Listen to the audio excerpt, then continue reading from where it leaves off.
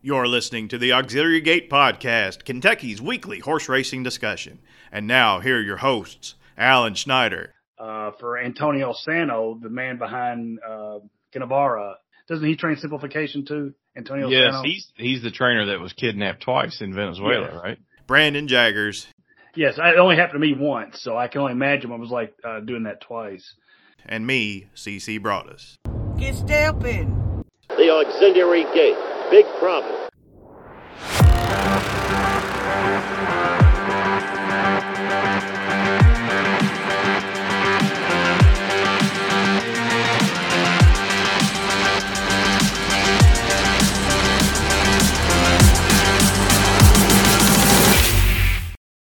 Good evening, everyone. Welcome to Auxiliary Gate Podcast number 138. We're recording this on Tuesday, March the 21st, and I'm joined by Alan Schneider. Alan, how you doing?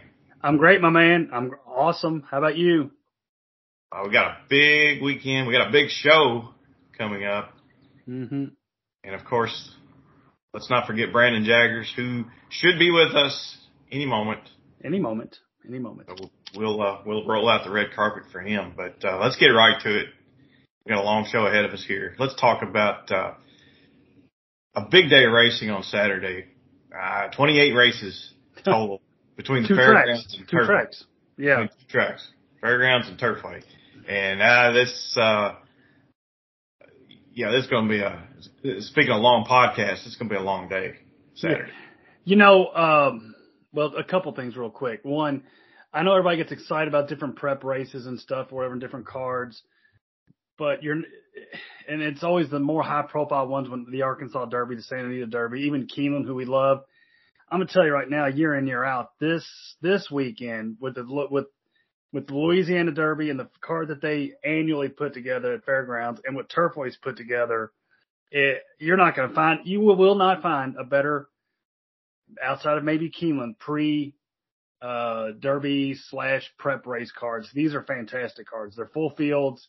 They're tough races, which is what it's supposed to be about. And there should be some pretty good action to it. Some of the horses legitimately got chances to not only get into the Derby, but to factor highly in the Derby. As these two races are what gave us the exact in the Derby last year, correct? They gave us Turfway gave us the Derby winner in Rich Strike, and the runner-up came from the Fairgrounds in Louisiana Derby, and that's Epicenter. So, I don't know what else you would want. Turfway's got Irad Ortiz there all day. They got Johnny Velasquez. They got Kent DeSormo. And, of course, we know what Louisiana has. So, I think you'd be hard-pressed to find a better day of racing. I am biased. By the way, I am biased. Fairgrounds has 15 because they had to cancel one day last week. And so I believe they're running 3 races extra on Saturday, 3 races extra on Sunday. But it's highlighted by the $1 million Louisiana Derby, which it's a fascinating race. It's led by Instant Coffee from the Brad Cox barn, ridden by Luis Saez. Horse hasn't been seen since January when he won the LeCompte. I assume we're going to see more of the same. This horse is going to just anchor at the back and come running late. But there's a lot of good horses in here, a lot of potential in here. Yeah. With the likes of horses like Shopper's Revenge, Sun Thunder, King's Barnes. A horse I've got a $10 Derby future wager on at 35-1. Sweet. Cagliostro, I think is how they call it. Tappet, Conquest, Dennington, Jace's Road. Baseline beater for Neil Pesson. Neil Pesson, yeah, he's got baseline beater. Should be a fun race. Anything you like in there? It's early, and I'm not going to pretend to be a fairgrounds expert. You know, I've watched some of the bigger days and a couple of the other days, but you know how I am. I'm usually looking for prices and stuff, and there are a couple that catch my eye. The rail horse has a chance to maybe set the pace in a race that is kind of lacking in pace, honestly, a legitimate pace, which has been a theme throughout a lot of these Derby preps this year. But, you know, and I like the Pesson horse a little bit, too, as a really big bomb, and maybe even Curly Jack. But at the end of the day, I kept coming back to Instant Coffee. I think he's kind of overlooked a little bit. He was impressive last year. He's impressive off the bench this year. I have a feeling you don't want to, hate to play favorites in a race like that, but I bet you get a solid price on that favorite. I'm not saying he's my selection, but I do think he's undervalued a little bit, overlooked somewhat. What about you? Now, I'm very interested in Chopper's Revenge. I can understand that. The only problem is he's bad out of the gate. He's nothing special coming out of the gate. Last time, that's what got him beat at Oaklawn. He broke about half a step slow, and instead of being on the lead where he probably would have won the race, he had to come from off, and that led to his undoing. But I think he was beaten by a horse that had a really nice trip. So Chopper's Revenge for me as of Tuesday, but there's a long way to go. And Sun Thunder is a legit racehorse too, as is Dennington, and I mean it's a solid, evenly matched field top to bottom. That's why I almost hate saying I like instant coffee, but I just think that, of course, I think pace will play a bit of a role in this, but it's a mile and 3/16, remember, long stretch. We'll see. You got to think some guys are going to send, but I think it's going to be a fun one to watch. 12 horses in the Louisiana Derby. The race before only features 5, but it's a very interesting spot as well. It's Fairgrounds Oaks. And we're going to see a rematch between Pretty Mischievous for Godolphin and the Brendan Walsh barn, the Alice Look from Brad Cox barn, and Hoosier Philly for Tom Amos, who was the horse of the world less than a month ago. And some of the lusters rubbed off the coin. But Hoosier Philly is the one I'm very interested in, because I mean she could not have gotten more. She could not. My cat's bugging me over here. I'm sorry, but she could not have gotten more talk over the winter.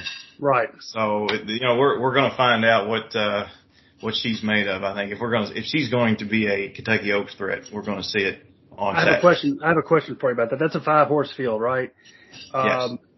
And Pretty Mischievous won the last race by a half length off the top of my head. And Hoosier Philly, may have had an excuse first, but it was a well-beaten third by 8 lengths. So I'm laying out there too. Now, Pretty Mischievous won the race. Hoosier Philly was somewhat of a no excuse third by 8 lengths. So will Hoosier Philly be underlaid? I'm not saying Hoosier Philly may blow him off the track, but I bet is Hoosier Philly still going to be favored? And when you think about it, if she is she not an overlay? Because I think the race is a pass because of what I'm coming up with off the top of my head. If she was beaten by 8 lengths, but she's still likely to be favored. Am I wrong about that? Or is that an insult to Pretty Mischievous or the Alice Look, who's no slouch herself? But when you start thinking about it that way, will she be favored? And if she is favored, is it on hype and last year's performance as opposed to being beaten 8 lengths? Do you see my point there? Absolutely. What price do you take on her? If you wanted to bet to win in a 5-horse field, it's not something I'm keen on doing. I mean, I would think 2-1 is fair. Do I think she's going to be? I think she's going to be even money, because I still think the hype and the name is going to carry something. So if you're a big Pretty Mischievous fan, and you're a big time win better or whatever, I mean I would say 9-5, 2-1, 5-2 is distinctly likely on the horse that just beat Hoosier Philly soundly. To me, it's a pass race, but I am somewhat fascinated by how people will view the wagering. Earlier on the card, a lot of name power. The New Orleans Classic, it's going to feature Art Collector, who just won the Pegasus World Cup. Based on what he's faced in his career, this is probably a step down in class, I would think. Can he repeat the last race, though? I mean, the horse has a chance to sometimes not run as well as he does every time. So going to a new track he hasn't been to before, and if he bounces, those homegrown Cajun boys might go off at overlay prices. So we'll see. And then immediately following is the Mervyn Muniz Classic. Shout out to our friend Michelle Lovell and, of course, Jerry Romans, who owns English Tavern. And we're looking forward to seeing him run. This race always blows my mind. Jason Barkley's got Spooky Hollow in there too, right? Spooky Channel. Yeah, Spooky Channel's in the race. Yeah, previous podcast guest. Also, Brendan Walsh has Rising Empire, another previous podcast guest. So Neil Pesson's got the always tough 2 Emmys. It's just a wonderful racehorse, Arlington Million winner. I think it's a great card. I'm sorry you can't pretend that it's not. And then of course Turfway. Amen, brother. Wow. Good night. Features. This is going to be a Donnybrook. 13 races. I'm sure there's going to be lots of places to jump in, pick threes, pick fours, doubles, whatever you desire, you're going to have an opportunity to cash in because it looks like full fields every single. We're not talking about 8, 9 horse fields. We're talking about 12 horse fields with overflow also eligibles included as well. Well, one thing before you get started on this, the thing to keep in mind with this, as anyone who ever listens to me knows how much I love turfway racing. I think it's absolutely the best track to wager at. A little different scenario here, though, right? You see full fields there a lot, but it's full fields of the horse population that runs there every week for the most part, right? So you know exactly if you follow it, you know where every horse fits and did they not get the trip they won in the last race or they get burnt in a speed duel, yada, yada, yada. So, this is a different scenario. You're going to have these horses coming from everywhere, right, to run here. And some running on synthetic for the first time, where a lot of the horses on an ordinary basis are accustomed to synthetics. They've been running there all winter. So it's going to be it's going to be tough. It's going to be tough, but it's going to be a lot of fun too. But you only got to be right a couple of times, because I do believe you're going to see some nice performance. You can see some nice prices, and don't be bitching when, I tell people it's not random when it happens. It's full fields and they're good horses. So, the 20-to-1s will come in. 12 horse field in the $700,000 Jeff Ruby Stakes. The Jeff Ruby Stakes are fantastic, by the way. That's another story. Go ahead. They're very expensive too. That's my only gripe. They're very expensive, but you've got horses like Scooby Quando, fantastic again, congruent. I know there's going to be a lot of support for Two Fields, who's shipping up from Louisiana for Larry Revelia. A lot of people made note of his kind of a bad trip. Was it the Risen Star? Yes. Yeah, he ran the Risen Star, so he's coming up north to face or to run on the poly track, and of course Wadsworth from the Cox Barn, who's been very impressive locally. Major dude. Yes, Wadsworth looks amazing. Yeah, Major Dude. I forgot it. I just glossed over him. Major Dude, a winner on grass. Congruent. See if that form translates to poly track. So when you sit there and think that this is a lesser field because it's on Tappet or whatever, and you don't play turf that often, that's on you. This is a really solid field. Fantastic again is no joke. Congruent blew him off the doors off of him last time. Two Fields is a major Derby contender. I think he's gonna have a major say in this. I like Fantastic in here for Wesley Ward. I mean, I've liked this horse. I didn't like this horse early last year. Then he proved me wrong. I loved his last race. He's kind of skipped a prep waiting for this, and I do like Fantastic again. However, Two Fields is no slouch. Congruent just blew the doors off him. I think it's gonna be a fun race. Do you have an opinion this early in the week? Not a chance. I haven't even looked at it yet. I'm just glancing at the card right now. Scooby Quando's a good horse. Scooby Quando had a terrible trip. Yeah. In the prep, the Battaglia. I think you've got to give him a shot. Two Fields, like I said, we talked about him. Wadsworth loves the track. Oh man. Yeah, a lot of different ways to go here. It's a great race. Prior to that, I'm looking at Mike Maker has 6 entered in the Kentucky Cup Classic. 1 on the also eligible list, so 5 in the main body. That should be that's another slobber knocker, as they say. Prior to that, the Latonia drew 11. Midnight Rising from Jordan Blair. He went on to enter this horse in the Rushaway, and he draws post number 9 of 12. And I would think he would take some beating in there. Just a great card all around. How about Botanical in the Bourbon and Oaks, who's looked just absolutely fantastic?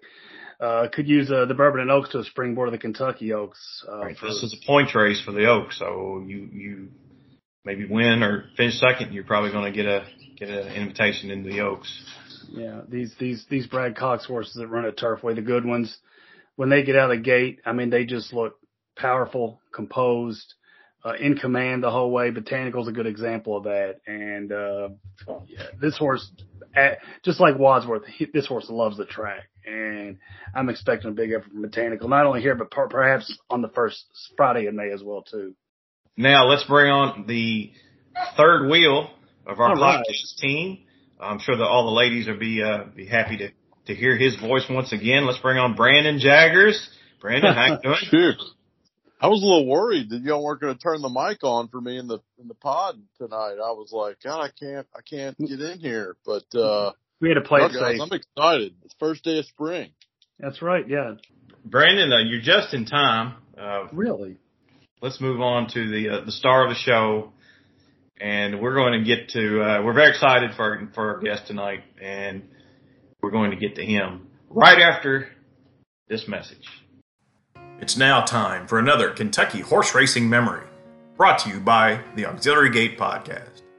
1991 was the year that Frank Broaddus burst on the national racing scene with a 3-year-old son of Woodman named Hansel. As a 2-year-old, Hansel won the Tremont Stakes in the Arlington, Washington Futurity, sandwiched around 2 on-the-board finishes in graded stakes at Saratoga.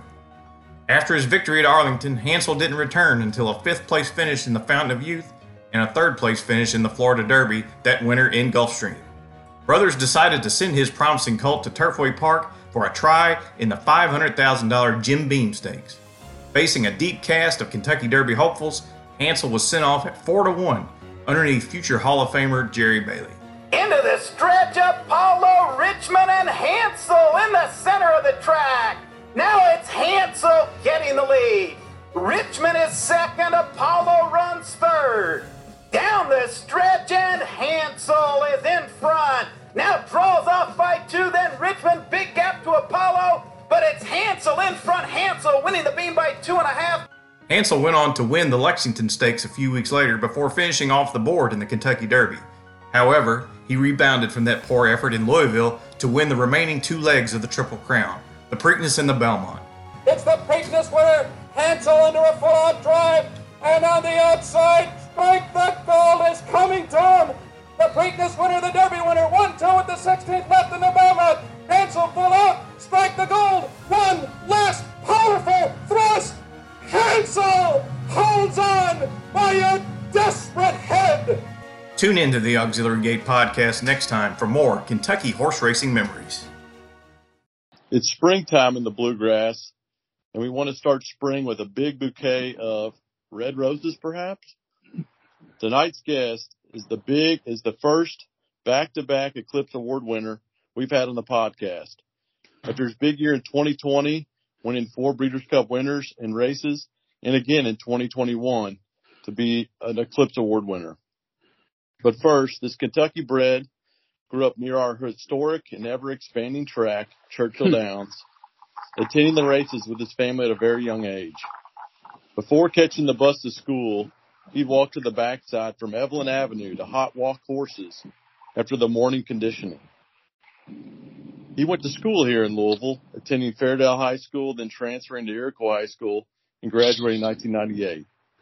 He landed his first assistant training job in 2000 working for Dallas Stewart. He broke out on his own in 2004 to begin his own path to horse racing greatness. His first win came in December 2004 as a new conditioner at your favorite podcast, beloved track, Turfway Park, with a horse named Tappin' for Gold.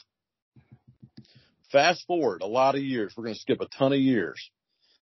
His first graded stakes win came much later, but in 2018, and now has accumulated over 21 graded stakes wins and counting. I'm sure my math is probably wrong, but that's what my memory serves.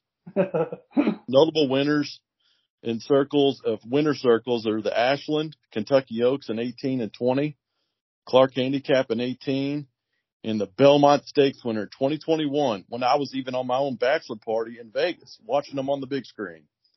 And a total of 7 Breeders' Cup victories, including the best one, the Classic. This ultimate prize fighting trainer will have his 8,000th career start this year.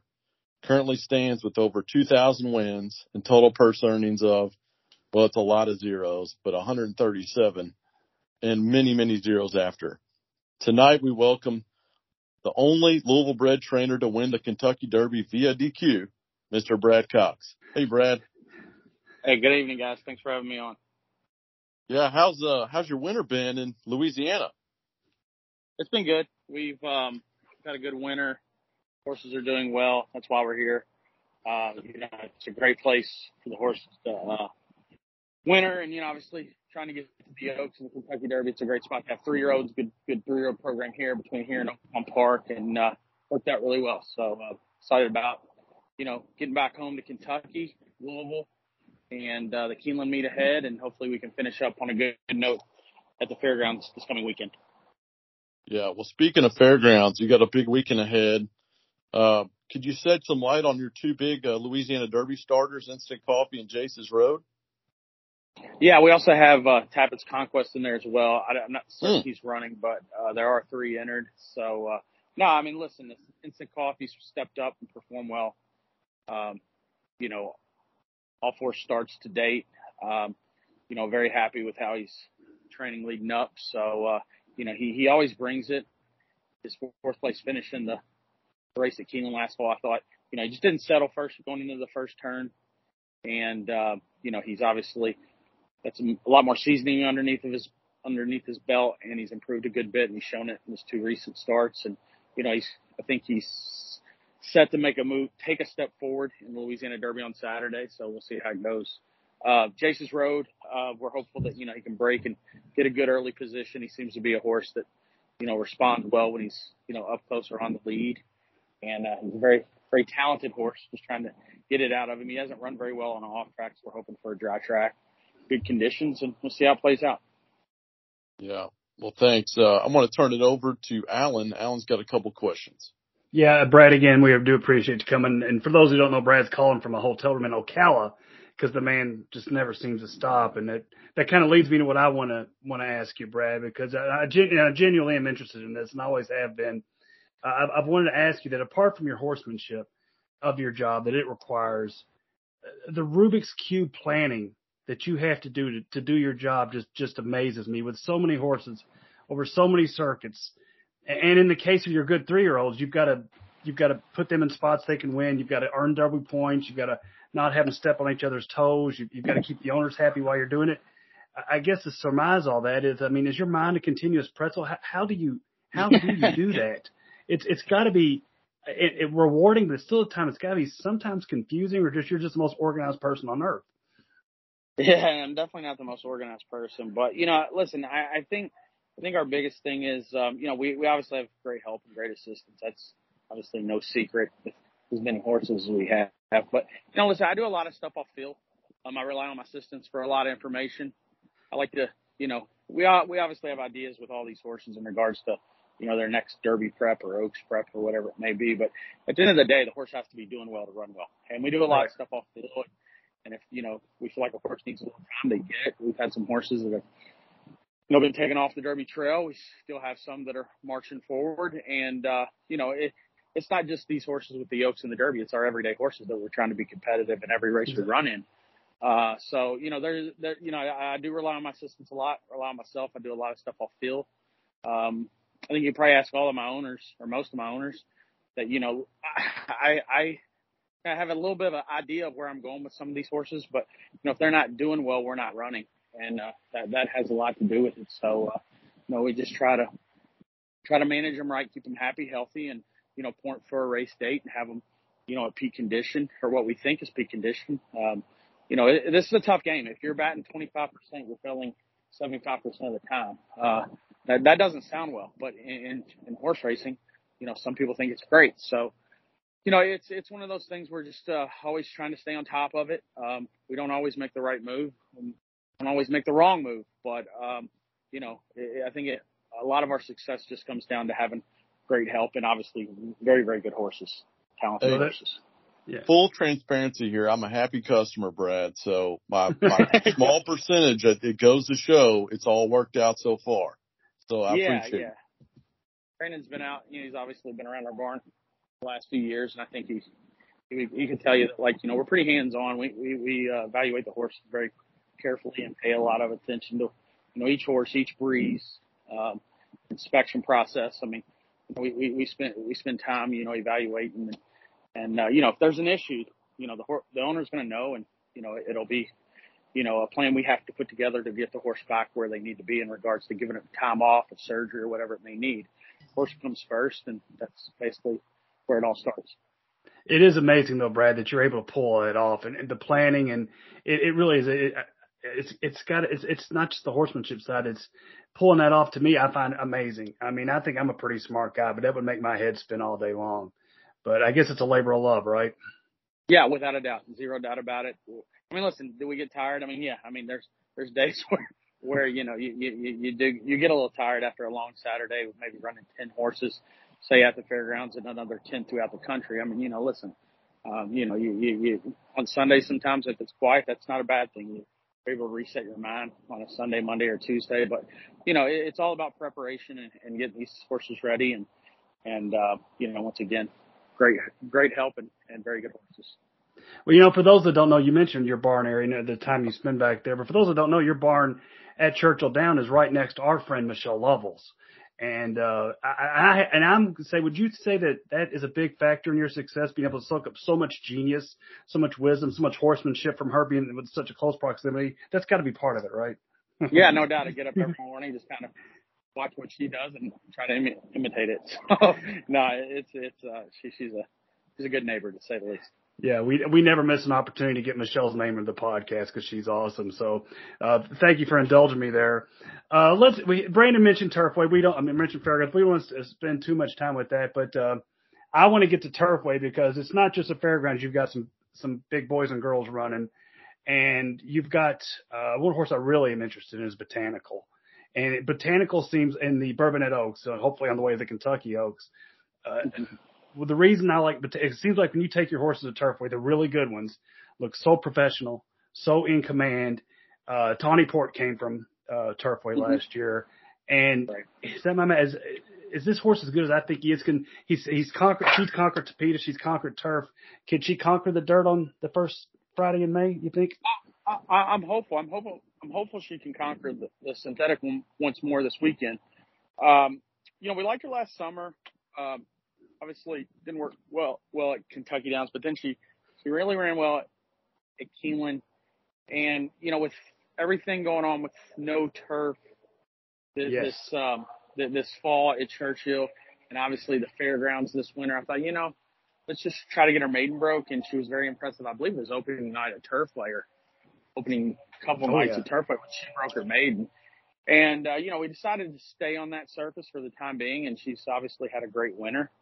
We'll see how it goes. Our goal, our plan, I mean, it's kind of simple, really. I mean, if she runs well on Saturday and runs well enough to earn a trip to the Kentucky Oaks, we're going to train up to the Kentucky Oaks. And if we feel like she's training well on the dirt, give her that opportunity. If not, there's always the Edgewood that weekend on the turfs that we could turn our attention toward as well. So, we're going to do what's best for her. We're extremely happy with how she's doing.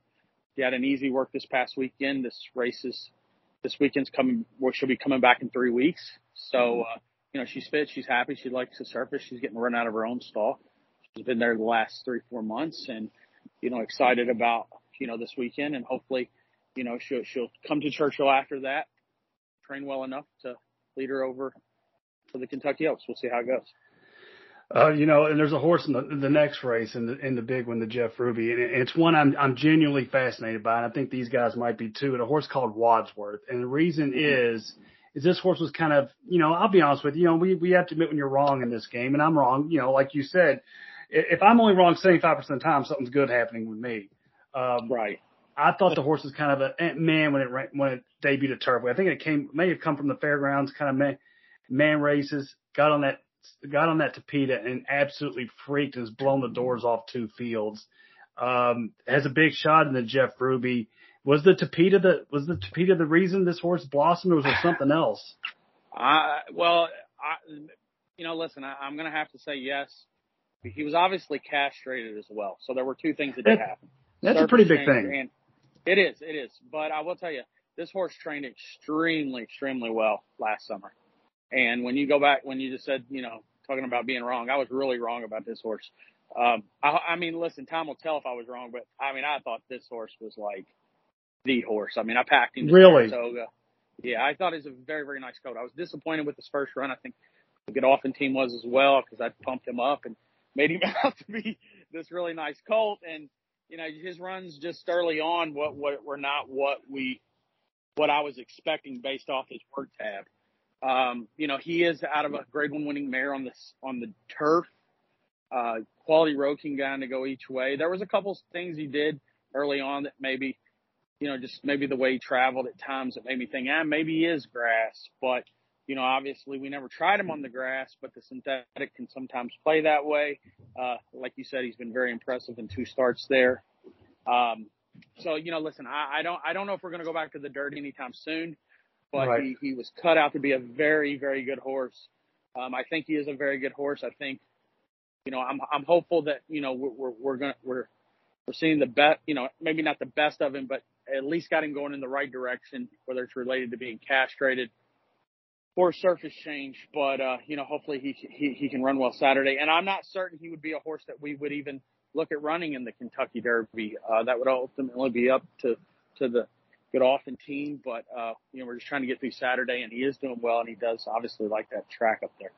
So when he finally broke that maiden, you're like, that's the Wadsworth I've been waiting on. Is that fair to say? Yeah. The talent. Yeah, because, we thought he's a very talented horse really from the start. And obviously the Godolphin team did as well, watching him last winter in Florida in his pre-training. But, he is a talented colt, and he's put it all together twice on the synthetic surface. All right, just 1 or 2 more from me, and I'll pass on to my partner, CC. But something else that I think about with someone with your success, it's happened so quickly and has such a massive amount of success. Everyone knows the Knicks Goals and the Mandaloons and Elusive Qualities, all these great horses you've had. But is there some horses that are like lesser known that mean more to you because of your rise? Is there a $50,000 horse or maybe a stakes horse that resonate with you from a heart standpoint, that feel like put you on their path, or just more special to you than some of the others? Probably, a horse that comes to mind is probably Chocolate Ride. He was a horse we claimed. Yes. I think we won 3 or 4 graded stakes with him. He's a very, very good horse that, battled feet issues. There was another one that, when he was right, he would run. He would give it all to you. But there were times we'd have to back off of him and, just let his feet grow out. But, he taught me a lot along the way. He was a grass horse. He was a speed horse. He's very nice. But, he's one that's obviously near and dear to our stable. And I believe are you a Kentucky fan, correct? Is that right? Yes. Yeah, diehard. So, yeah, I am too. You're beating me to the puncher, brother. I was a diehard Kentucky fan. I grew up in Louisville. I grew up near Churchill Downs. Like you, and I'm a Kentucky fan living in Louisville. I was thinking one of the advantages of your job these days is you're so busy, you probably get to watch a lot of basketball this year. That may be a good thing, right? Yeah. The first round of the tournament was okay. It didn't go that well in the second round. Yeah, so you're more of a basketball or football guy? I like both. I like what Stoops has done with the football team, and obviously Kentucky's a basketball school, but I root for both programs for sure. That's good. And you know what? As a trainer, that's a perfect answer living in this city. I can see why you're so damn good. All right. Thanks, Brad. I'll let the CC take over now and get his opportunity. All right. Brad, thanks. Brad, thanks for joining us. I got a handful of questions for you. First thing I want to ask you, is Brandon Jaggers the type of owner that trainers dread? Is he the type of guy that calls every day? It's like, hey, I want to work this horse 5 furlongs instead of 4. I want to change jockeys. I want to put blinkers on. What's Brandon like to deal with? You probably have to ask Dan Glick. I think Dan Glick keeps a leash pretty tight on him. But no, he's solid. I like that he enjoys it. He comes out for the morning works. I think it's good that owners, obviously not all owners live near their horse or where they're stable, but I think it's cool when owners, like to come out and watch their horses work and can kind of see how things and how the horses are developing for themselves. Well, I've learned a lot. I learned a lot through Dan. I'll tell you that. And, I cheated on you a little bit, Brad. I went and bought some other horses, but you know what? I didn't do very good. So I'm coming back soon. Yeah, now Dan's not done a very good job. He's actually down here in Ocala, and I think he was able to pick up one today, and he's done a very, very good job throughout the years selecting horses, and he's very hands-on, and I think it's very important for as long as if an owner has the knowledge to be here and be active at the sale, and he's very hands-on, and he's here and doing the work. Brandon, this is a little known secret. Brandon actually has a life-size poster of you in his bedroom. This isn't a joke. Yeah, it's kind of It's gotten disgusting. Creepy? Kind of creepy. Yeah, my wife and baby took over, so you went down to the basement. But other than that, Brad, seriously, you've reached the pinnacle of the sport. You've had a Breeders' Cup Classic winner, a Kentucky Oaks winner, a Kentucky Derby winner, actually 2 Kentucky Oaks winners. I'm sorry, and then of course Essential Quality won the Belmont Stakes. If you just decided to retire tonight, which one of those horses would you want to be most remembered for? Ooh. That's a tough question, I know. It is. Yeah, it's tough. I'll tell you this, though. I think of all the victories I've had, the Belmont Stakes to this date, I think the Belmont Stakes probably was the biggest win. It just, the history of the Belmont, it's a Triple Crown race. It was a good race between Essential Quality and Hot Rod Charlie. And, I don't know, there was something special about that race. I thought it was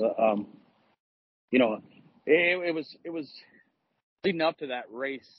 We had some live shots on that card, and we kind of in second and third. I think Bonnie South was second in the grade 1. And, just some horses didn't run quite as well. I think, Nick's Go was fourth. So it was kind of like a little bit of not the greatest day leading up to the Belmont. And then he won it and it was all good, So, I think the Belmont, the Essential Quality Belmont win was probably the highlight to date. But there's been so many great races, and obviously the Classic and the Haskell, with the Cyberknife was an extremely exciting race last summer. But I would have to say probably the Belmont Stakes. Now, we all know the Kentucky Derby is the holy grail for all horsemen and many owners, and you are now on the list of trainers that have won that race. Now, I know it wasn't the way you wanted to win it, but the race has a rich history, and you go back to like 1968 when Dancer's Image was DQ'd, and now Forward Pass is on that list. I mean, he's forever linked to in Kentucky Derby history as the first DQ for a medication. And it's cool because it's part of the rich history of the race. I mean, do you ever think like, well, I'm part of that history now. I know it's not the way you want, but you just step back and say, that I'm part of the history of the race now. No, I don't, because listen, I've always said, like, obviously the Kentucky Derby, I mean, it's the race I feel like drives the industry. Even at these sales, I mean, yearling sales, 2-year-old sales, windling sales, whatever it may be, like, everybody would love to win the Kentucky Derby. I do believe. I don't think you're going to meet anybody that says, I don't know. They may tell you they want to win the Breeders' Cup Classic, but it's just like you said, it's the history, right? It's been around like 149 years. The Breeders' Cup is awesome. It's been around like 35, 40 years. At the end of the day, winning the Kentucky Derby, it's not, you want to win it to have that thrill of victory. That's why we do it. I didn't experience that.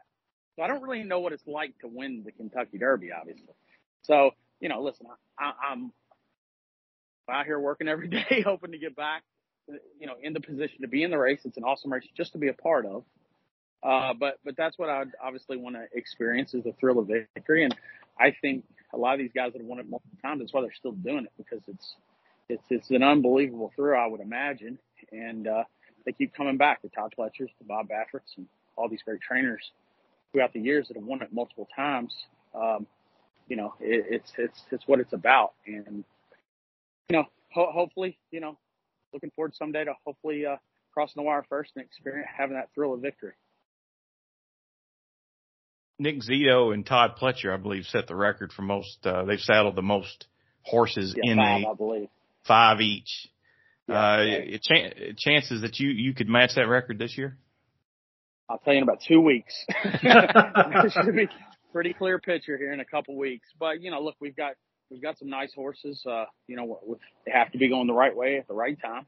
We're going to find out a little bit this weekend with the 3 colts we have in the Louisiana Derby, and obviously Wadsworth. Once again, I'm not certain if he won, if we would even march forward to the Kentucky Derby. But we feel like we're in a great position to have multiple horses this year make it. We're coming into the Derby the complete opposite way as we did last year. Right. We started the first part of March, and I felt we had 3 horses that had a great shot of earning points. That was Zozo's Tawny Port and Cyberknife. None of those horses had a single point to start the month of March. And they all, ended up in the field, deserves a right to be there, top 20 points. And, I really feel like we could very easily end up with maybe 5 this year, maybe even 6. I'm not sure. We're just I think we're just going to have to get through these last preps between, the Louisiana Derby, the Arkansas Derby, Bluegrass, and Wood. We're excited about all these horses and Jeff Ruby as well. So we've got 5 live races, and there's also the Lexington that we may have a horse or 2 in the middle of April there at Keeneland. So I think between those 6 races, I'm hoping, we can have some success in those, and these horses come out of the races in good order, and we can turn our attention toward the Derby. Wayne Lucas had 5 as well. He saddled 5 one year, at least once. So that's good company to be in if you can get there. That's for sure. Yeah. Last question for me. The filly Wet Paint was phenomenal when she won the Honeybee, and she started out she broke her maiden at Indiana Grand, and then spent the winter turf way. Is this a filly that maybe kind of fell through the cracks a little bit and just kind of blossomed over the winter? Yeah, I would say she's definitely blossomed. I don't know about falling through the cracks. We sent her up to Indiana. She broke her maiden. She was impressive. I tell you, watch her race. I mean, it's kind of like the apple blossoms. Like, man, she's not getting involved at all. But then at the wire, she's like running away, looking, winning the race easy enough. I think that race at Indiana, we were second in there with another filly as well. But no, she's definitely blossomed and gotten better. And I tell you, she, obviously went down to the Mark of Washington, just showed up 2 days before the race. Ran extremely well. I think it was Pegasus. I know it was Pegasus Day because I watched her race at Gulfstream. And, at that time we just said, let's leave her there. And she worked really well the week before the Honeybee. And I really think she's just really taken off right now, physically and mentally. I mean, she's just really, really good. Her work this past weekend was amazing. And, we'll see. I think the question with her is if she'll run on a fast track or not. That's the one thing you have to kind of hope for. She's worked extremely well on a fast track this weekend, so I'm hopeful that this is not running just really well because of the track conditions, but I'm optimistic that she'll handle a fast dirt, and we'll see if see how it goes in the fantasy. And a couple more horses. Verifying is going to run in the Arkansas Derby. Is that correct? Bluegrass is, probably the Bluegrass. The Arkansas Derby, I think that'll be Angel of Empire. It doesn't mean he wouldn't show up, but I think we're going to save him for the Bluegrass. What were your thoughts on his effort in the Rebel? Bad trip.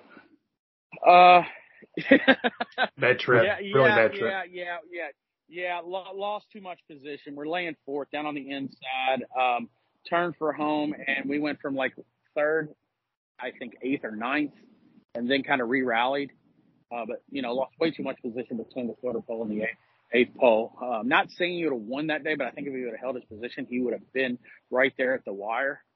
I think he's a good colt. I really do. We've been high on him for a while, and I think he's, physically getting better all the time. I loved his work this past weekend at the fairgrounds. He's going the right way, and, we'll see. I'm very high on this colt. I think he's a good horse. And finally, Giant Mischief, who was 6th in the Rebel, is he going to continue on the trail, or you're going to turn back to one turn? No, we'll probably turn back to one turn after he gets freshened up. I worked him after the Rebel. I wasn't happy with his move.